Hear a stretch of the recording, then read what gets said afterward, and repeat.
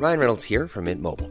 With the price of just about everything going up during inflation, we thought we'd bring our prices down. So to help us, we brought in a reverse auctioneer, which is apparently a thing. Mint Mobile Unlimited Premium Wireless. How to get 30, 30, bit to get 30, bit to get 20, 20, 20, bit to get 20, 20, bit to get 15, 15, 15, 15, just $15 a month? Sold! Give it a try at mintmobile.com/switch. $45 up front for 3 months plus taxes and fees. Promo rate for new customers for limited time. Unlimited more than 40 gigabytes per month. Slows full terms at mintmobile.com.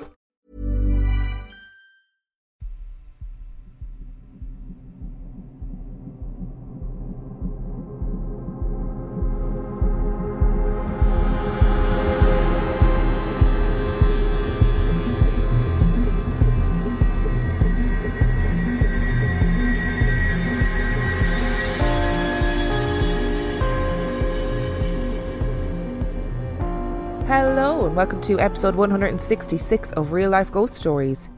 To kick things off this week, I need to thank some of our newest Patreon subscribers.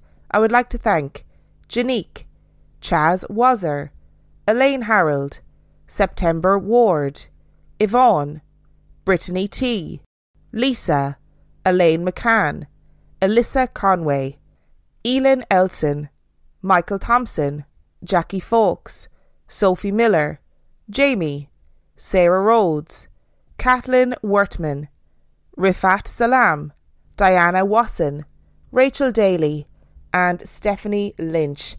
Thank you so much for subscribing to the Patreon. I love you and appreciate you every single day. Just want to make it very clear that I have a bit of a Phoebe voice this episode. I've left it as long as I can to record it, and my voice is not improving. I just have a bit of a cold, so I apologise in advance. And our film review this week, our film review is Last Night in Soho. Last Night in Soho was released in 2021. It has 7.2 out of 10 on IMDb and 76% on Rotten Tomatoes. An aspiring fashion designer is mysteriously able to enter the 1960s, where she encounters a dazzling wannabe singer. However, the glamour is not all it appears to be, and the dreams of the past start to crack and splinter into something far darker. I need to start this review with a little bit of context. I wasn't enamoured with this film, and I'm still not entirely sure why, but I actually realised today that it might have been something to do with what I did earlier that day. So I went to see a play called Prima Facie, which is a play with the actor Jodie Comer, and it is all about sexual assault, and it was a very tough watch. It was very emotional, and I don't know if having watched that and having watched Last Night in Soho was a good idea to watch them both on the same day, because Last Night in Soho deals with a lot of like horrible content about trafficking, about girls being coerced into sex work. Yeah, it was really tough going at times, and I don't know if watching both of them on the same day was just too much for my brain to handle, and that's why I wasn't as enamoured with Last Night in Soho as I thought I would be, but I thought I better mention that before I start. So let's get into the likes. This film is visually beautiful. I absolutely loved the way it looked. I loved the cinematography. I loved the soundtrack. I mean, I love the 60s music anyway, and I love 60s style and fashion. And I think the depiction of Soho in the 60s was really interesting, because you have this, what seems to be like glamorous life of drinking, singing, clubs, and then there's a really seedy underbelly to it. And I think that was portrayed actually really, really effectively in the film. And I loved how well the flashbacks to the 60s were done. So very early on in the film, you realise that the main character, Ellie, has the ability to like maybe see spirits. It's kind of alluded to that she sees things, but it's sort of accepted that she is actually seeing these things. And then she eventually moves to this bedsit, and going to sleep every night in this bedsit, she has these flashbacks in her dreams of the life of a woman called Sandy in 1960s Soho who lived in the same room that Ellie is living in now. And I just thought the flashbacks were done really, really beautifully. And I loved the bits of the flashbacks where Sandy, who's played by Anya Taylor-Joy, who I think is an outstanding actor anyway, where she's dancing in the club. Oh, I just loved them. Loved those flashbacks. I really liked Ellie's character, and I really liked her performance, the actor's performance. And I liked the link between her and the flashbacks to Sandy. So in the modern day, you have Ellie who's going off to fashion school to try and make it, and she's quite vulnerable. She's from the West Country, she's from a really rural area, and then she's suddenly moved to London. She's getting bullied at fashion school because she is different than all the other girls. And then she moves to this bedsit and she's really struggling to fit in. I don't really particularly like bullying storylines in films. I've said this before. I always find them quite difficult to watch because I find that they never quite get it right. But in saying that, the naivety of Ellie and Ellie's character was really nicely both like reflected and juxtaposed in Sandy's character. So when she flashed back to the 60s, you see Sandy, who is this like really confident, gregarious character. She is very talented, but also quite naive. And I think it was a really lovely way to kind of show the different ways that naivety can present itself. I thought the concept of the film was very, very clever. It's another one that's a difficult film to talk about without spoiling the entire storyline and, of course, the ending. I thought it painted like a really clear and interesting picture of how easy it was, and indeed still is, for people to be manipulated and coerced into sex work. However, I don't know if this should have been a horror movie. I just felt like all the horror elements really fell flat. And I also felt like the end of the film was really rushed. I don't know if the script or the structure of the end of the film really gave the story justice and gave the characters justice. Like, I thought the outcome of the story was clever and I wasn't expecting it, and I was like, oh, I like it. Okay, interesting. But I thought the addition of the horror elements actually took away from it. Like, it's not really a scary horror film. And rather bizarrely, I think it might have actually benefited from not having the horror jump scare elements in it. And I'm not entirely sure I'm explaining myself very well with that one. But again, it's one of those ones where I can't explain too much because I don't want to ruin it for people who haven't seen it. So, what am I going to give this film out of 5? I think it's a 3.5 out of 5 for me, which kind of feels a bit harsh, but I also don't think I can give it any more. Great performances by the actors, but it was just lacking in something, and I'm not entirely sure what that something was. So Last Night in Soho, 3.5 stars, but fundamentally I think it is worth a watch. Give it a go if you haven't seen it already, if only for the fashion and the dancing. I'm Sandra, and I'm just the professional your small business was looking for. But you didn't hire me because you didn't use LinkedIn Jobs. LinkedIn has professionals you can't find anywhere else, including those who aren't actively looking for a new job, but might be open to the perfect role, like me.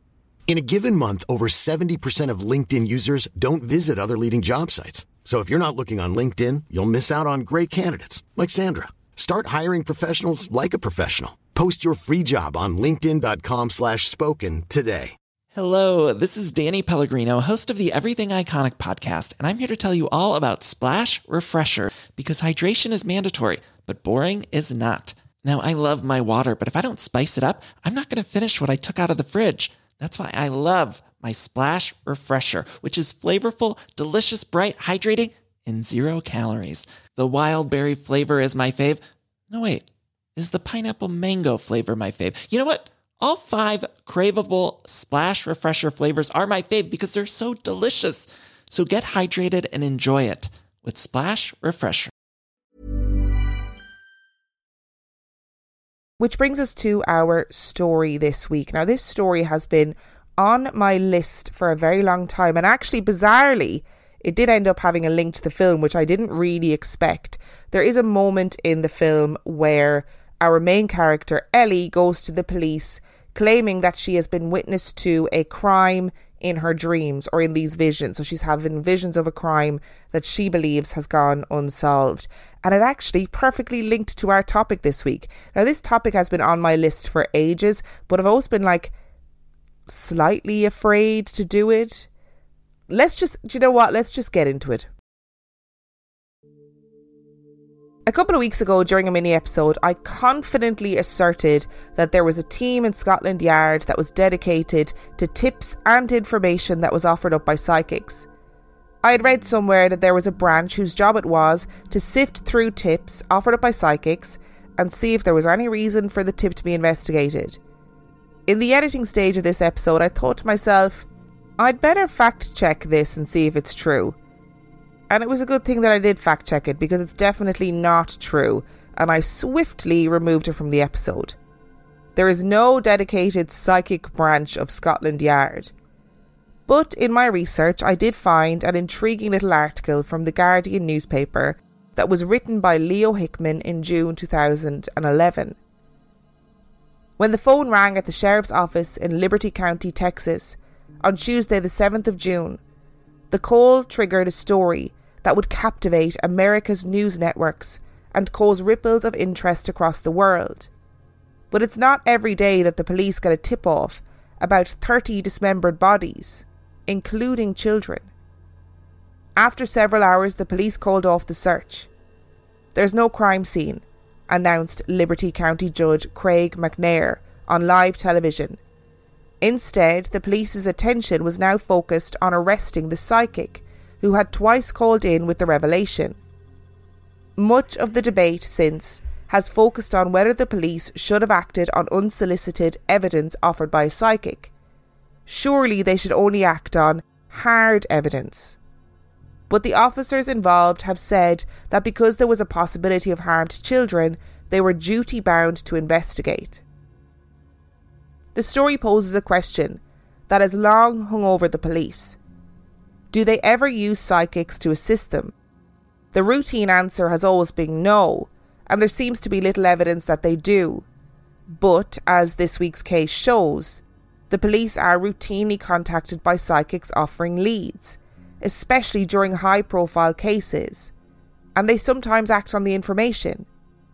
In 2007, for example, Portuguese police said they were following up on leads offered by local psychics in the hunt for Madeleine McCann, and had 2 dossiers of apparent visions and sightings of Madeleine. We can't put these messages in the bin, said Chief Inspector Sousa. We must check them all in case it might be from the kidnapper. Similarly, the police received tip-offs from psychics during the hunt for Peter Sutcliffe and Ian Huntley. In 2006, a group called UK Skeptics formally asked every police force if they had ever used a psychic. All the replies were a predictable no, except one. The Metropolitan Police admitted that in one case in 1965, a psychic had, and I quote, played a major part. A 37-year-old haulage operator called Thomas Ginger Marks had mysteriously disappeared, and Freddie Foreman, a gangster who worked for the Krays, was acquitted of the murder in 1975. But in 2000, he admitted the killing and that Marks's body had been thrown in the sea. The psychic's involvement is still unclear, but the Met say the case records are stored at the National Archives in Kew. All that we know beyond Foreman's confession is that no body was ever found and the case is still officially unsolved. So while I was totally wrong, there are no official police links with psychics, there are countless stories and anecdotes about police and psychics working side by side in order to solve tricky cases. I knew that I had come across stories like this before, whether I had heard them from other people or read them in books. And one such book was Credible Witness 2, More Paranormal Police Stories by Andy Gilbert. And this story is taken directly from that book and was apparently reported by a police officer based in Hertfordshire. In late 1978, a double murder occurred at a flat above a Chinese restaurant and takeaway in the Hyde, Stevenage in Hertfordshire. The Hyde is a small neighbourhood precinct with a pub and shops. The victims were a mother and her daughter who was about 8 years old. They had both been savagely stabbed to death. The husband and father was the proprietor of the restaurant. At the time of the murder, he was in the restaurant playing Mahjong, a tile-based game developed in China. As I recall, the murder took place late at night or in the early hours of the morning. I was a detective sergeant at the time, and along with many others, I was called in to set up the incident room at the Stevenage Nick. I was given the role of office manager. The senior investigating officer, sadly no longer with us, was a very likeable man, very thorough and meticulous. He was a great man to work for. In the beginning stages of the investigation, several arrests were made, but no connections could be found. There were no real leads to pursue at this time. Although maybe because there was a child involved, there were plenty of calls to the incident room. One such call was from a lady in Bedford, who stated that she had seen this murder in a dream. This, of course, was put to the bottom of the pile and not considered to be of any use, however well intended.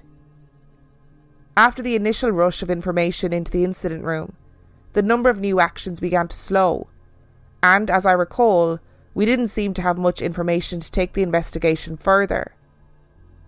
I'd worked with this SIO before, and knew he was very thorough and would be checking absolutely everything. All phone calls, inquiries, leads and actions would have to be completed to his satisfaction. There, sitting in the bottom of what was now a small pile of actions, was the lady from Bedford. The SIO decided that she had to be seen.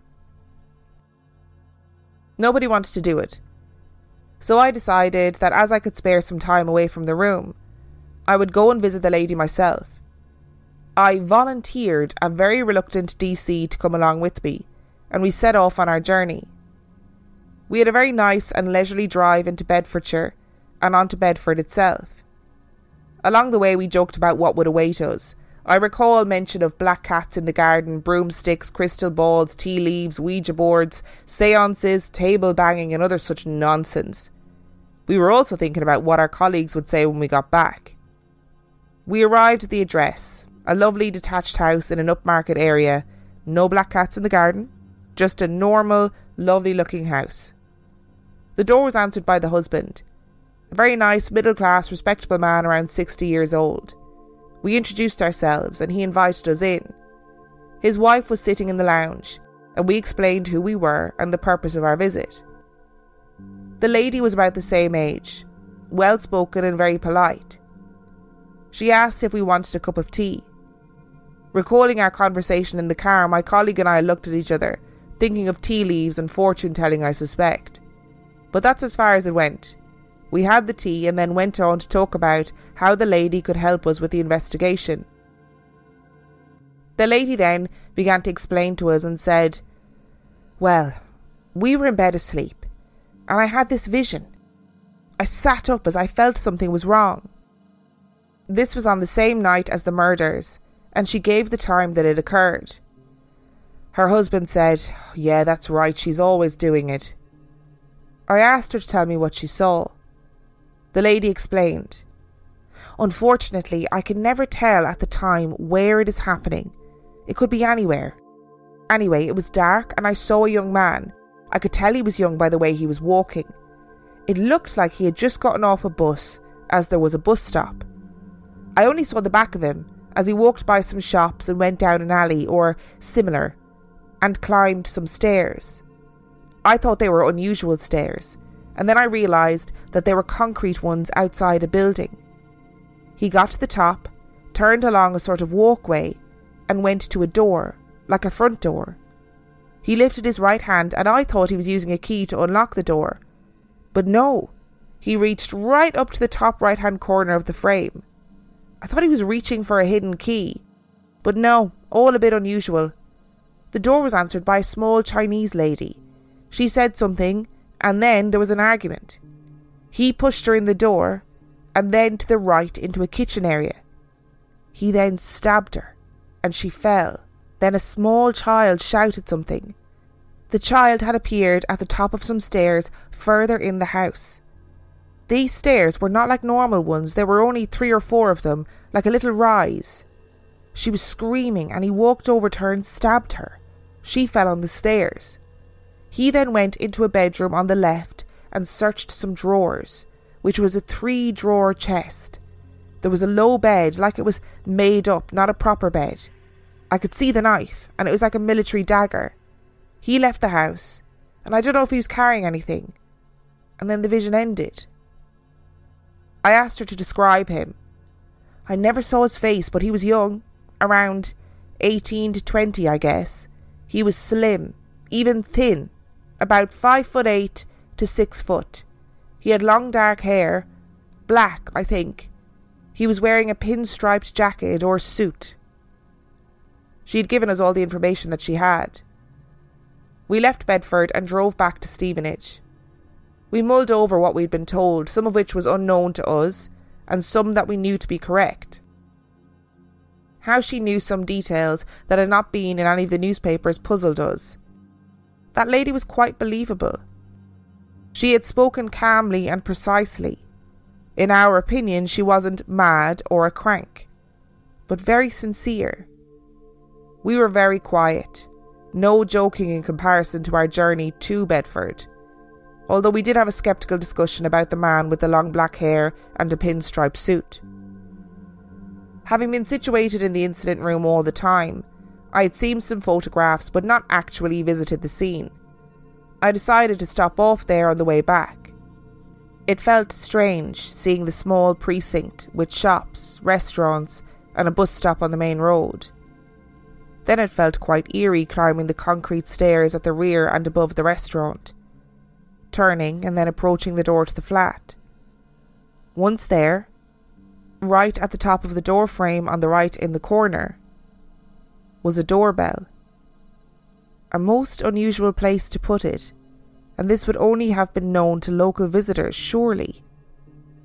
Inside the flat to the right was indeed a small kitchen, and 3 steps up to the bedrooms. There, in a bedroom to the left, was a low made-up bed and a 3-drawer chest of drawers. We returned to the incident room and attended the debrief. We were greeted by lots of sniggering. In his usual calm manner, the SIO asked us for the result of the action. As I spoke about our meeting, references to the long black hair and the pinstripe suit were met by further sniggering from some of the officers who were present. However, by the time I had finished, there was quiet in the room. For those who were present and had visited the scene, they realised that most of what we'd been told by the lady in Bedford was indeed correct. The time and date were spot on. The precinct, the bus stop, the alleyway, the concrete steps, the doorbell, the kitchen, the interior stairs, the bed, the drawers, the weapon, and the places that the victims fell. I think the location of the doorbell and the interior description clinched it. Except for the suspect wearing a pinstripe suit, her description only further fueled speculation of a local connection. How could anyone possibly know all these details? Perhaps only the offender and the SIO would know them to that degree. There were still some members of the team who considered the visit to be rubbish, but the information was all logged and the investigation continued. One of the actions that the SIO had already raised was to make physical checks on the local buses that would have been running around the same time that the murders were carried out. This proved to be fruitful, as a suspect was arrested riding the bus. He was 19 years old, slim build, 5'10", long black hair, wearing a pinstriped jacket. A search of his home revealed a military dagger. The suspect was reported as being the self-styled Angel of Death.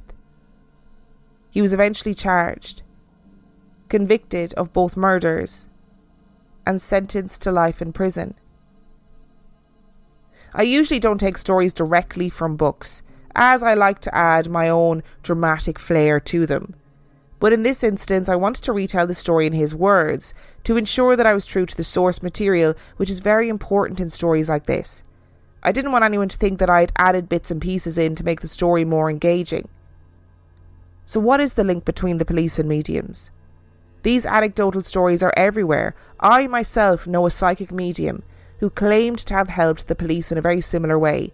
She was plagued with dreams about a murder in another country, a murder in which a husband had killed his wife and hid the murder weapon in a very specific location in their house.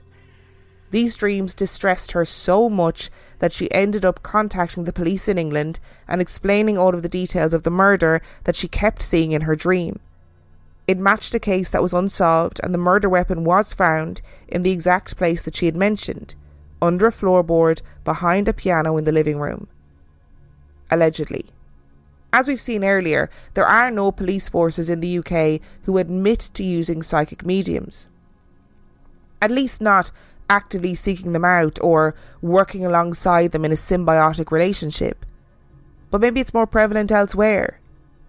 In a 1996 survey held in Pennsylvania, 16% of the police departments surveyed admitted using psychic help in investigations in the past. 78% claimed that they never had, and 10% admitted that they had been approached with clairvoyant help but had declined it. A member of the police, when interviewed, stated that psychics are used quite often, although those seeking help may stay quiet about it or may even deny it.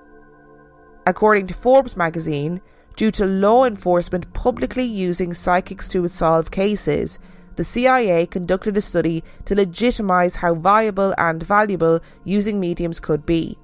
Out of 11 officers at different police agencies interviewed, 8 officers said that using a psychic provided them with otherwise unknown information. 3 out of those 8 officers found missing bodies through the use of a psychic. When Irene Hughes was 4 years old, she was led up to the attic of her house by some fairies. In her short life, she had always instinctively known that there were people living in the attic, and one summer day, when she saw a small creature beckon to her to come up the stairs into the attic space, she didn't hesitate.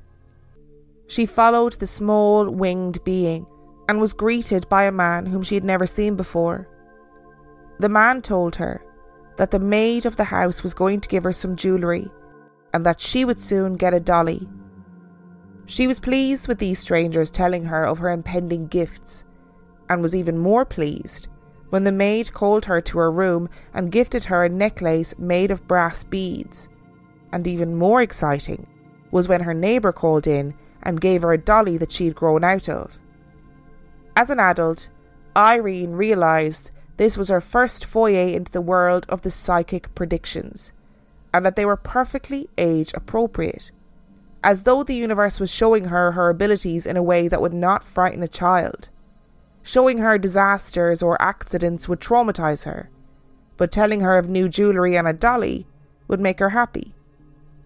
When she was 9 years old, Irene announced to her mother that she was going to live in Chicago and marry a man from Michigan. Her mother laughed and laughed. "Sweet child, Chicago is the other side of the world from here, and we don't know anyone from Michigan." But sure enough, years later, Irene ended up in Chicago, married to a man from Michigan, and each year she made predictions, and each year more and more people began to take notice. She predicted political victories and natural disasters. She predicted the weather and world events. And then she began to help the police. 1996 marked the first year she helped the police solve a crime. She predicted a man would be found near a large rock in the Cal Sag Canal dead after having been shot in the back. He would be wearing a white shirt and would be missing a shoe. Sure enough, Lieutenant Jerry Harmon of the Cook County Sheriff's Department would find the man just as Hughes predicted. They would go on to work on 8 other cases together, including one where Hughes would give Harmon the exact name of the killer. When aiding in an investigation, Hughes would request a photograph of the victim, sometimes clothing, and use the photographs to meditate and draw conclusions from them. Using this method, she allegedly helped the police on over 2,000 cases over the span of 25 years. And these are only a scant few examples. There are cases upon cases of psychics who allegedly helped the police solve crimes. And clearly there is lots of anecdotal evidence to suggest that the testimony of psychics is being received by the police and in some cases is being investigated? Is it possible that there is a secret world of police detection that is aided by apparent supernatural abilities? Or is it possible that the stories of psychics solving crimes is simply good for business? I have never flip-flopped so much in my opinion of a story in the 4 years of doing this podcast. And the research for this was full of contradictory statements, ambiguous claims, and tons of hearsay. And I still can't quite make up my mind about what I believe. I've got so many thoughts about this topic, and before we begin getting into it, I apologise if it's just a rant. Secondly, there are 1,000,001 links in the description of this episode to like different YouTube videos, to like a Strange But True episode about like a British psychic who allegedly helps to solve crimes. There are links to all the different articles that I referenced. Lots of really interesting stuff in the description of this episode if you want to read about different cases. I could have got on this episode and like linked 1,000,001 different cases of psychics who allegedly helped solve crimes, but it would literally just be a list of this person did this person did this. And I also want to say as well, before I continue any further, that I am very aware that there are lots of psychics who listen to this podcast, people who are practicing as psychic mediums, people who have visions, people who are able to predict things before they happened. And I want to say that if I say anything disparaging about the actions of the psychics that I've talked about in this story, it does not mean that I'm disparaging of all people who are psychics or who work as psychic mediums. I have had some very profound experiences with psychics, but similarly I've had some very, I would say, problematic and negative experiences with psychics. So I've kind of seen both ends of the spectrum and I'm still a little bit on the fence. So this was my first point that I thought about when I was researching and writing this episode, was the idea that loose lips sink ships, which was a very famous military wartime slogan about keeping state secrets. If you're gossiping, it'll get back to the wrong people, especially if you're gossiping about military stuff or if you're gossiping about stuff that maybe might be useful for the enemy. Loose lips sink ships. And I did wonder if maybe that is the case in some of these situations. Like, we all know the good news travels fast, but let me tell you, bad news travels even faster. And there's definitely going to be people working on police cases, working on investigations, who go home, they're talking to their partner about it, they're talking to their friends about it, they're getting somebody's opinion on it. That person then goes on to tell somebody else. Like, is it impossible that somebody a couple of towns over would know the intimate details of a case? I don't think it's impossible. I really don't. It is also public record that in the case of Fred and Rose West, who were horrific murderers in the UK in the 1960s, 70s, and I think their case was in the 70s and 80s, there had to be laws brought in order to change the way that newspapers were reporting on live cases. The reason being that information from the cases was being leaked to the press that almost caused the detriment of the case in its entirety.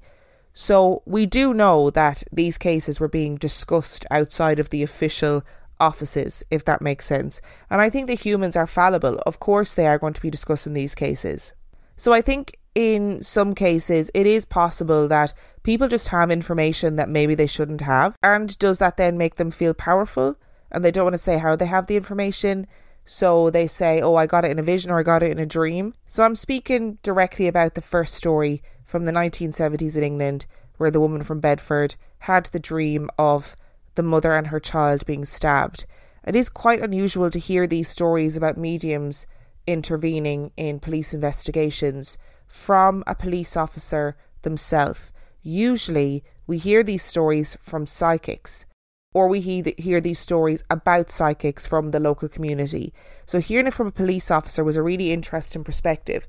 Now, the problem with this story is that I couldn't find any evidence that these murders actually took place. I couldn't find any evidence that this woman and her daughter were stabbed above a Chinese restaurant in this little town in England in the 1970s. Now, look, I am perfectly willing to admit that I spent a couple of hours looking, couldn't find the stories, but I could have absolutely been looking in the wrong place.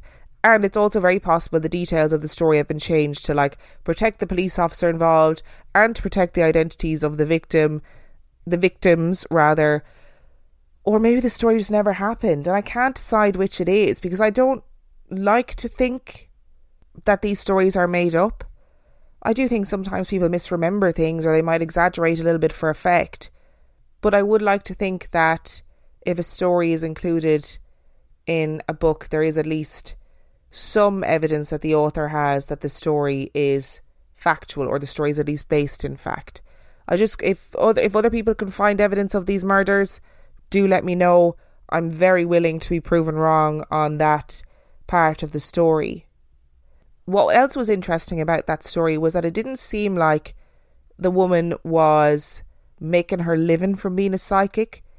It seemed like, from reading between the lines in the story, that this was just something that she lived with. Having these dreams or visions on a regular basis was just something that she lived with. Because I do wonder with a lot of these stories, is it possible that these psychics use these anecdotal stories like this to help legitimize their practice? So it's essentially just good advertising. But in this case, it doesn't seem to be that that's the situation for this woman. She isn't the main character in this story. She is a character within somebody else's story. And that's why I think that story interested me so much. If it is rooted in reality, then it is very different from other stories of psychic mediums aiding the police. Because as I was going through different stories of different psychic mediums who've allegedly helped the police, when I would read particular cases, so for example, I read an article about a world famous medium who allegedly helps the police on their cases, but when I looked at the cases themselves, it more so looked as though this medium was hired by the families involved in the case and then subsequently worked parallel to the police.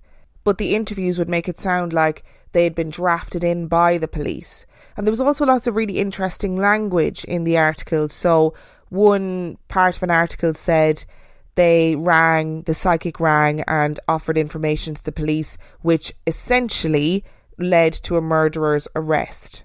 And essentially is a really interesting word to use there, because you have to question whether or not the police confirmed with the psychic that the information that they gave them led to an arrest, or if the psychic assumed that the information that they gave to the police led to an arrest after the arrest had happened. Which is why that initial story was so interesting, because it came from the perspective of the police officer itself. The police officer has nothing to gain from advertising the dream, the vision of this woman. And the woman has nothing to gain from it either, because in the story she's not named. She's just a woman from Bedford who had a dream, and this dream was really accurate, allegedly, to this murder that happened. And then it got me to thinking, right, what happens if the information that you give is accurate? Because if I was a police officer, my first thought would be, we have to investigate this psychic as a potential suspect, especially if they had information about a crime scene or details about a crime that weren't immediately made public. Of course you'd have to question it. So then I was thinking to myself, surely there are cases where a psychic has been arrested. And there was a really good example of exactly that on an article on Listverse, which was 10 psychics who helped the police to find missing persons. Not everyone's psychic visions bode well with the police department, as Etta Louise Smith discovered when her vision led her to the body of Melanie Uribe, a 31-year-old nurse who was reported missing after failing to show up for work. Overcome by a very strong psychic vision after watching a news report about Uribe, Smith took it upon herself to drive up Lopez Canyon in Los Angeles and search for the body. After some time, she discovered the corpse, nude except for her white nurse's shoes, face down behind some brush. An approaching police car was flagged down and Smith left the scene, only to be confronted by detectives at her home later that evening. After hours of questioning, the detectives did not believe her story of having a psychic vision that led her to the body, and they arrested her on suspicion of murder. Smith would spend 4 days in jail before she was eventually released, and the real killer was apprehended. Claiming defamation of character, Smith sued the Los Angeles Police Department and won a settlement for her wrongful arrest and the distress it caused her. And I found that so fascinating. I mean, it must happen more regularly than people think. And obviously, I'm not somebody with any psychic abilities, but I can only presume that there are people out there who have visions, dreams, predictions, etc., who have to keep all those things to themselves out of fear of what the repercussions would be. Because how do you explain to somebody that you just know something bad is going to happen, or you just know that that's what happened to this person? How would anybody explain that? And even if you had an entire police department that all 100% believed your statement about being a psychic and this is how you found the body or this is how you knew that something was going to happen, legally, that does not count in a court of law. So while I was completely wrong in my assertion that there was an entire branch dedicated to psychic tips, like a psychic hotline in Scotland Yard, like some sort of British X-Files, I mean, I said it so confidently on the podcast, I really should have left it in just to let myself be roasted. But I'm so glad that I looked it up in the edit and went, oh, take that out, that's embarrassing. So while it doesn't exist, I just wonder how much of these psychic tips, etc., that the police force actually get. I'd love to know how many phone calls they get, particularly like with high profile cases, and how many of those they follow up, especially if they're like struggling to find information on a case or they're struggling to find a lead.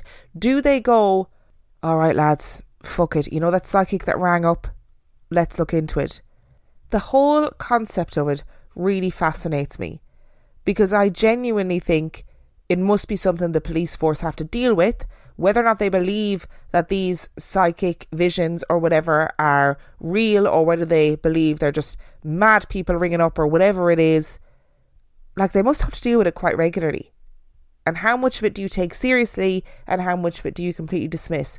And I need to make a little note about Irene Hughes. So Irene Hughes lived until she was in her 90s. I think she died in like 2012. And she was a really famous psychic in Chicago. She made loads and loads of predictions about different things. And like I said in the story, she maintained herself that she helped the police on like 2,000 different cases. And I think it's really important to remember that helping the police can be a loose term. Like, I do believe that some of these psychics who help the police like literally ring up and say, I'm a psychic and this is what I've seen, and then they roll with that as being the idea of helping the police. But Irene Hughes made loads and loads of different predictions, and loads of them were completely wrong, like categorically wrong. And I've put a link in the description to some of the predictions that she has made if you want to actually have a look for yourself and see some of the predictions that she's made. But it seems that the predictions, the swathes of predictions that she made that were wrong, have been forgotten in favour of the ones that she got right. So is it possible that if you're making predictions, like loads of them, surely you're bound to get it right sometime? And I sound like I'm being hyper cynical and hypercritical, and I'm not trying to be. I'm just trying to work it out in my brain how this works logically, because we always see the law, the legal system, as being this logical, factual, hard evidence based place. Of course it is. But even people like Irene Hughes, who made loads of wrong predictions, also made some really specific predictions about crimes. And there are tons of other psychics that are recorded, the links are all in the description, that have made really specific references to where a body might be found, having had no connection to the murder victim or the murderer. There are psychics who have predicted where a body would be found in 2 years' time before the murder had even took place, that have been eerily accurate. So they're the ones that make me go, how did you do that? Or are we simply retroactively saying that these people made these predictions? Like, we're making these predictions fit to what then happened in the future, rather than the predictions initially fitting what was going to happen.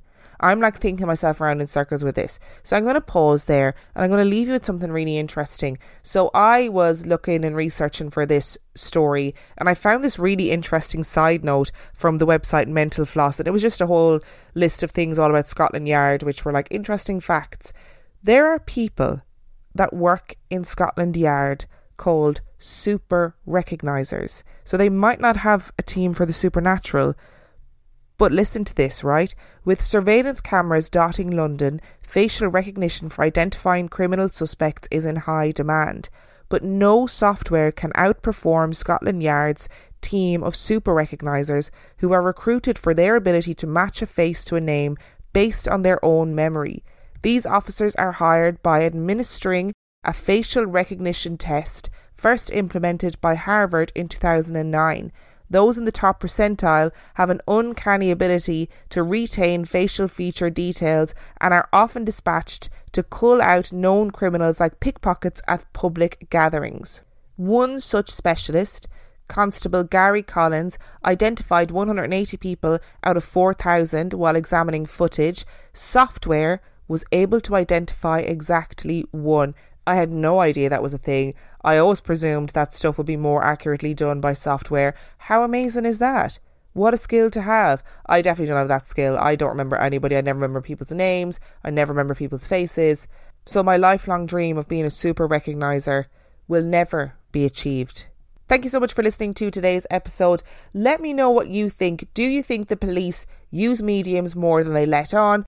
Do you think the police don't use mediums as much as we think? And do you think there's a legitimacy in using mediums to support police work? Thank you so much for listening to today's episode. If you want to find out more about Real Life Ghost Stories, you can do so by checking out reallifeghoststoriespodcast.com. You can also sign up to Patreon if you are desperate for extra content. It is patreon.com/Real Life Ghost Stories, where for $5 a month or $2 a month you get access to heaps of extra content, as well as every main and mini episode completely ad free. And on that note, I shall see you next time.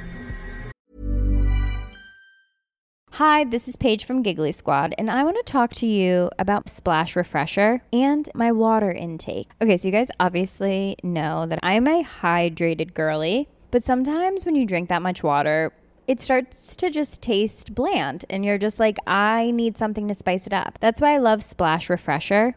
It has 0 sugar, 0 calories, and it's a splash of sweetness. And they come in 5 different flavors. They're so good. Wild berry, acai grape, pineapple mango, lemon, and mandarin orange. My favorite is the wild berry because I just love a berry. So if you're like me and you're drinking water all day, then try Splash Refresher. It's going to absolutely change your water game and it's good for you.